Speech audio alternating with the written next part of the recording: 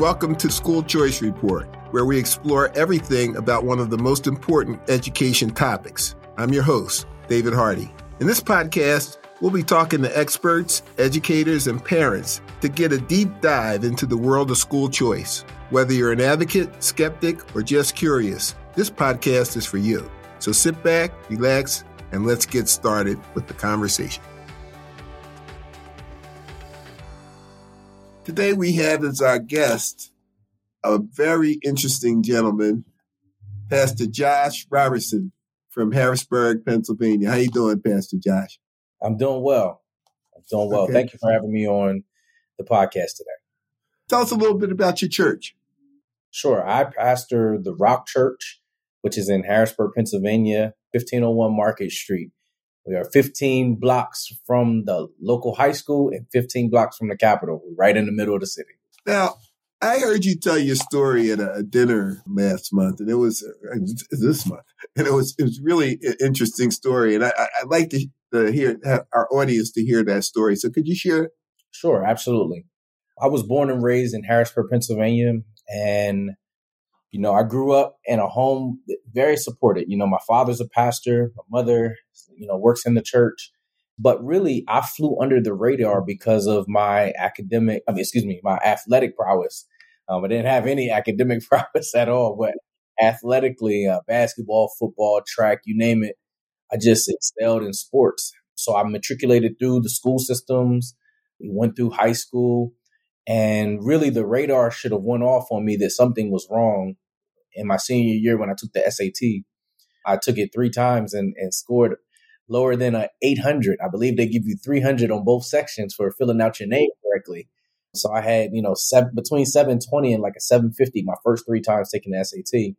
Missed out on, over 20 Division I-A scholarships because of that. And so I had to take a Division I AA scholarship at a small school in North Carolina, Gardner-Webb University. When I got to Gardner-Webb University, after 3 semesters, I had a 0.67 GPA. So I had failed out. And what people didn't know was I couldn't read, right? I was probably reading at a 1st or 2nd grade level, but no one knew because of my athletic prowess. And, I was recruited by coaches to come to high schools when I was in, 5th and 6th grade. So, I started all 4 years of varsity basketball, football athlete, all of that. But when I got to college, none of that could help me anymore. The professors at that school, they didn't care about football. They cared about me. So I failed out of that school. But there was a bishop at a church in North Carolina, in Shelby, North Carolina, who, he called me while I was en route to Altoona, Pennsylvania. And I was with a friend. I had just failed out of school. And as he calls me while I'm en route to Altoona, he begins to ask me, when are you coming back down to North Carolina? I'm like, man, I failed out. I'm not coming back down. And he said to me, man, whatever you're doing right now, you're about to ruin your life, aren't you? And after about the 3rd or 4th time he said, aren't you? I had tears running down my face because I knew I didn't know what I was going to do. Football was over, seemingly. School was over. And I was in the car with a young man who had about $50,000 worth of heroin in the truck. So I had no intention on selling drugs or anything like that. I just didn't know what to do. But this bishop took a special interest in me. I moved back down to North Carolina. I lived in his house. He enrolled himself and myself into Cleveland Area Community College. And that semester, he taught me how to read. He taught me how to be a student. And so I went from there to Lackawanna Junior College and received a full scholarship to the University of Minnesota. And now I have a bachelor's degree and a master's degree. But none of that happens without someone who loved me and took a special interest in making sure that I could, have the discipline and the fundamental need to learn how to read. Wow. That's an amazing story. So is the bishop still around? So I haven't talked to him in a number of years. Travels quite a bit. He's not in North Carolina anymore. I believe he's in Tennessee now. Oh, okay. All right. I want to ask you, what do you think the state of the public schools in your area? Sure.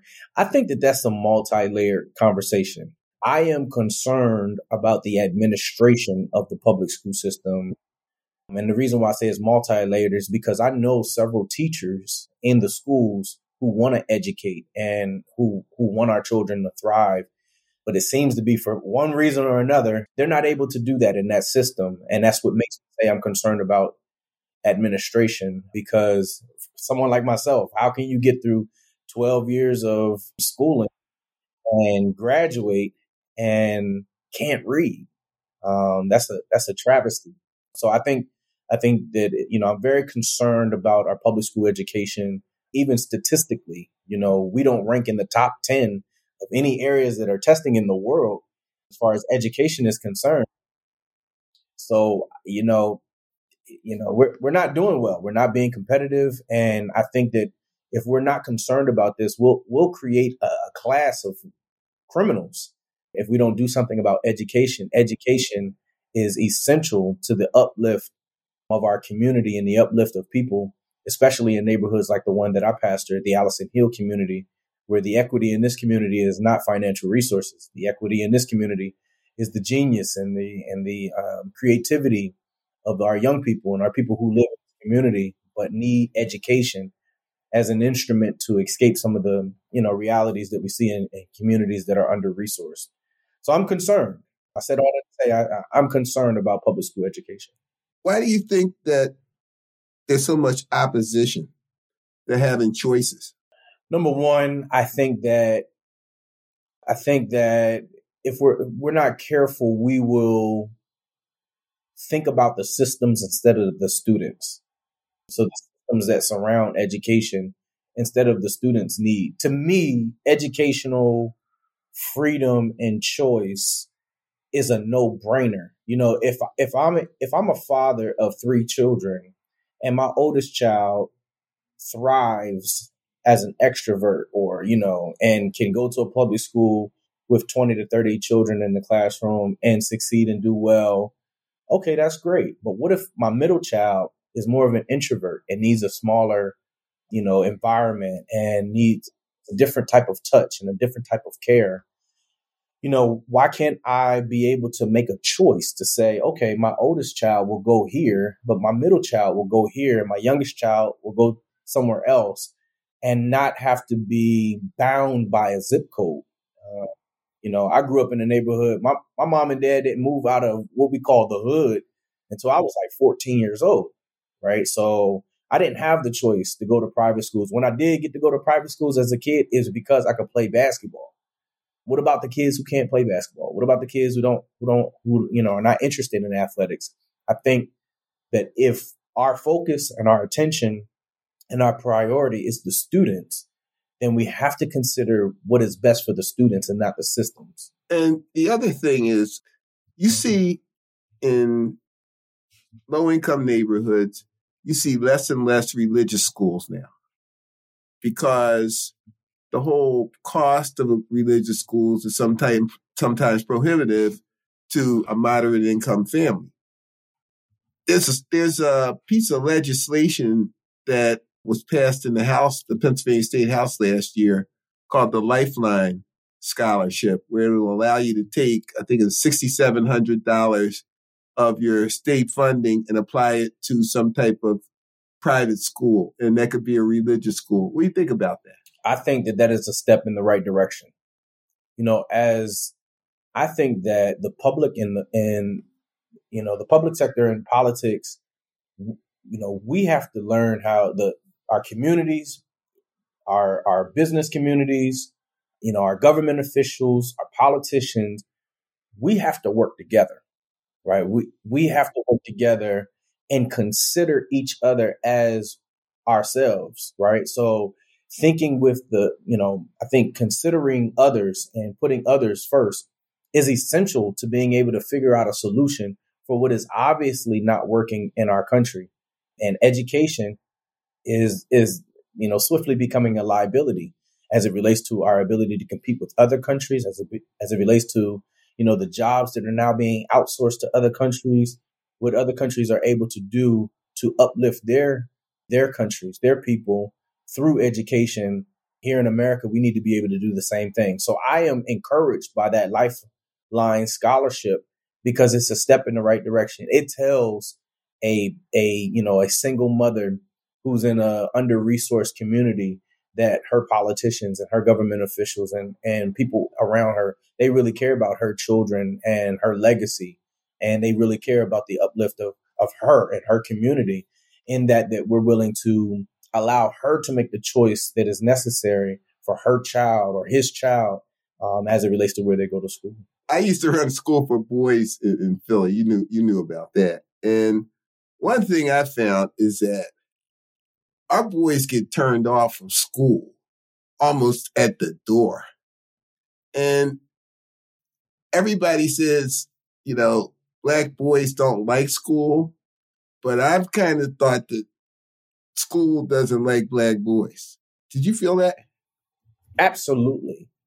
So let me say this. I rarely tell the other side of my story. I graduated with a seminary degree, with a master's degree, with straight A's. I had the highest GPA in my entire seminary when I graduated. I wasn't dumb. I didn't know the fundamentals of reading. I couldn't learn from reading. But I got diagnosed with every type of learning disability known to man as a kid. They were trying to put on medicine. And I just needed a different environment and a different approach. So I think, why would we, America, this country that is so rich and creative in, just creativity, like we are a, genius of a people in this country, right? Why wouldn't we use that same intellectual prowess and those creative muscles that we have to tailor education to the needs and personality of our students, right? Why would we think that a one size fits all when that's not how we live life? We don't do anything with a one size fits all mentality.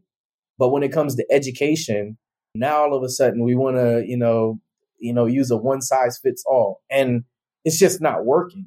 Statistically, it's just obvious it's not working. So I don't think that Black boys don't like school. I like the way you kind of said it. I wonder, does school like Black boys? Yeah, you can tell that some schools don't. And my point for bringing that up is this: there needs to be a wide range of schools. In the Netherlands, they have like 36 different types of schools. If you have a big range, you can fit all the kids. If you have one type, that's going to leave a lot of people out. And I mean, look, I turn on my television and it tells me what my favorite channels are, because it's paid attention to the channels I go to. So I turn it on. It says, these are the ones you use all the time. I mean, everything is so personalized today. Why isn't school? Exactly. And that's the reason why I said I'm concerned that the powers that be are more concerned with the system than they are with the student. Right? Like, because obviously throwing more money at the system is not working. Right? The system is flawed. And I'm not trying to point fingers at anyone, because I fundamentally believe in the dignity of humanity. I believe that all people, to a degree or another, I believe that people want other people to succeed. And I don't think that people are maliciously, undermining people's educational pursuit of greatness or anything like that. I think really we're just not connecting our head and our heart, right? We're not looking at policy from a position of how does it impact everyone who's a part of the village. I think that if we would use that approach, that, how does this impact not only those who are financially well off, but how does it impact those who are not financially well off, those who, are limited in their ability to make a choice as far as their education is concerned? How does it impact them? And how can what would we want someone to do for us if we were in that position? We would want someone to think, strategically and creatively to create a system that would accommodate all people. Well, I think that we see that in some areas. You see some states that have tried to move in that direction. Pennsylvania, which was a leader in this a few years ago, now is kind of lagging behind. And I think most of the fight that we see in this state is about money. And I'm not sure that we're talking about the right things. Did they get enough money or did they not get enough money? It's what outcomes are we looking for? What kind of people do we want our schools to produce? I don't see us having those kind of conversations. Do you? No, I don't. And that's a grave concern for me. In the middle of the pandemic, when the pandemic happened, our church here, we started receiving, 40 to 50 calls a day from parents in this community who were like, the kids are home now, online school, and the parents are like, just no compass for how to help them, to be successful. So they're reaching out to us and asking us what we can do. And we've been finding creative ways to meet the demand. Why? One of my biggest concerns is that if our children, especially in neighborhoods like this, right? If our children in neighborhoods like this are already under-resourced and then not given the highest level of consideration as far as their education is concerned, well, what do you turn to? What do you turn to for your livelihood? I've talked to kids in my neighborhood who I've went to their house and they don't even have a bed to sleep on or nowhere to put their clothes, right? They're sleeping on the floor. They're eating dinner on the floor, right?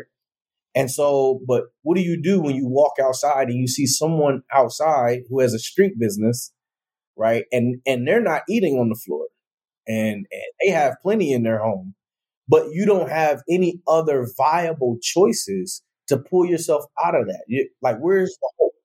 So if we're not careful, through this pandemic and coming out of this pandemic, if we don't consider the least of these, we can create a whole class of people that will turn to crime in order to sustain themselves. It's not.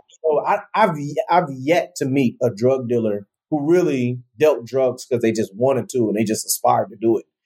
It was more out of, well, what else I'm gonna do?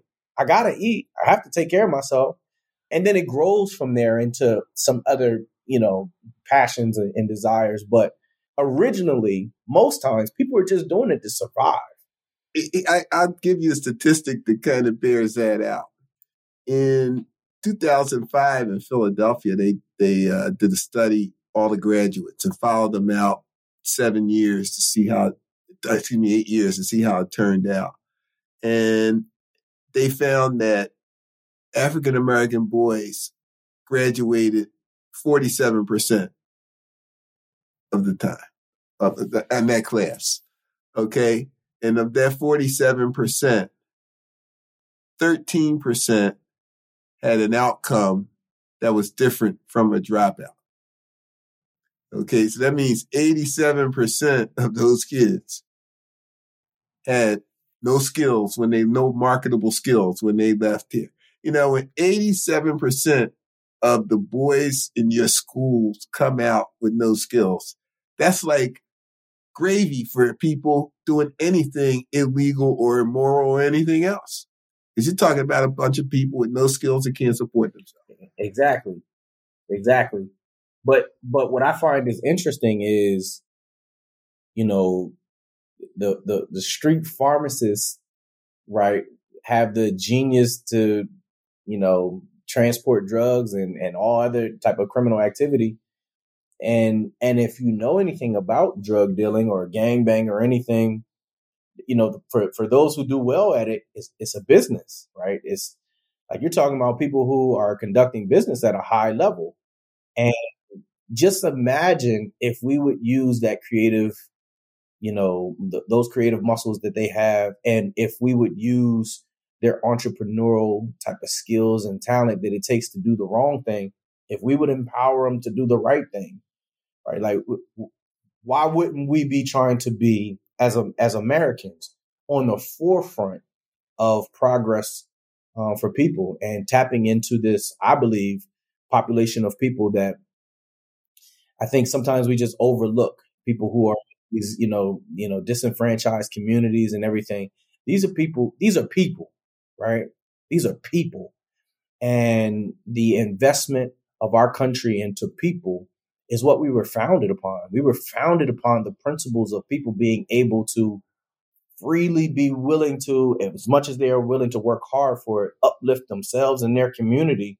And so for me, I'm saying, we don't need handouts. We just need to appropriately distribute the resources that we have so that people can make choices that best suit their life as far as education is concerned.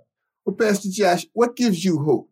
Honestly, what gives me hope, and I don't mean to be cliche, but what gives me hope is that my Savior was bludgeoned on a cross, died, and was raised from the grave, right? And if he can die, not mind you, Dave, my family is in mortuary science, right? My family is funeral folks, right?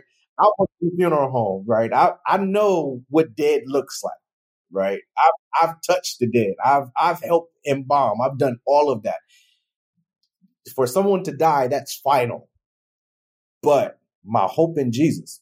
Jesus has been raised from the dead. He defeated death. And the reason why I say that is because if God can defeat even death, then certainly he can uplift the country.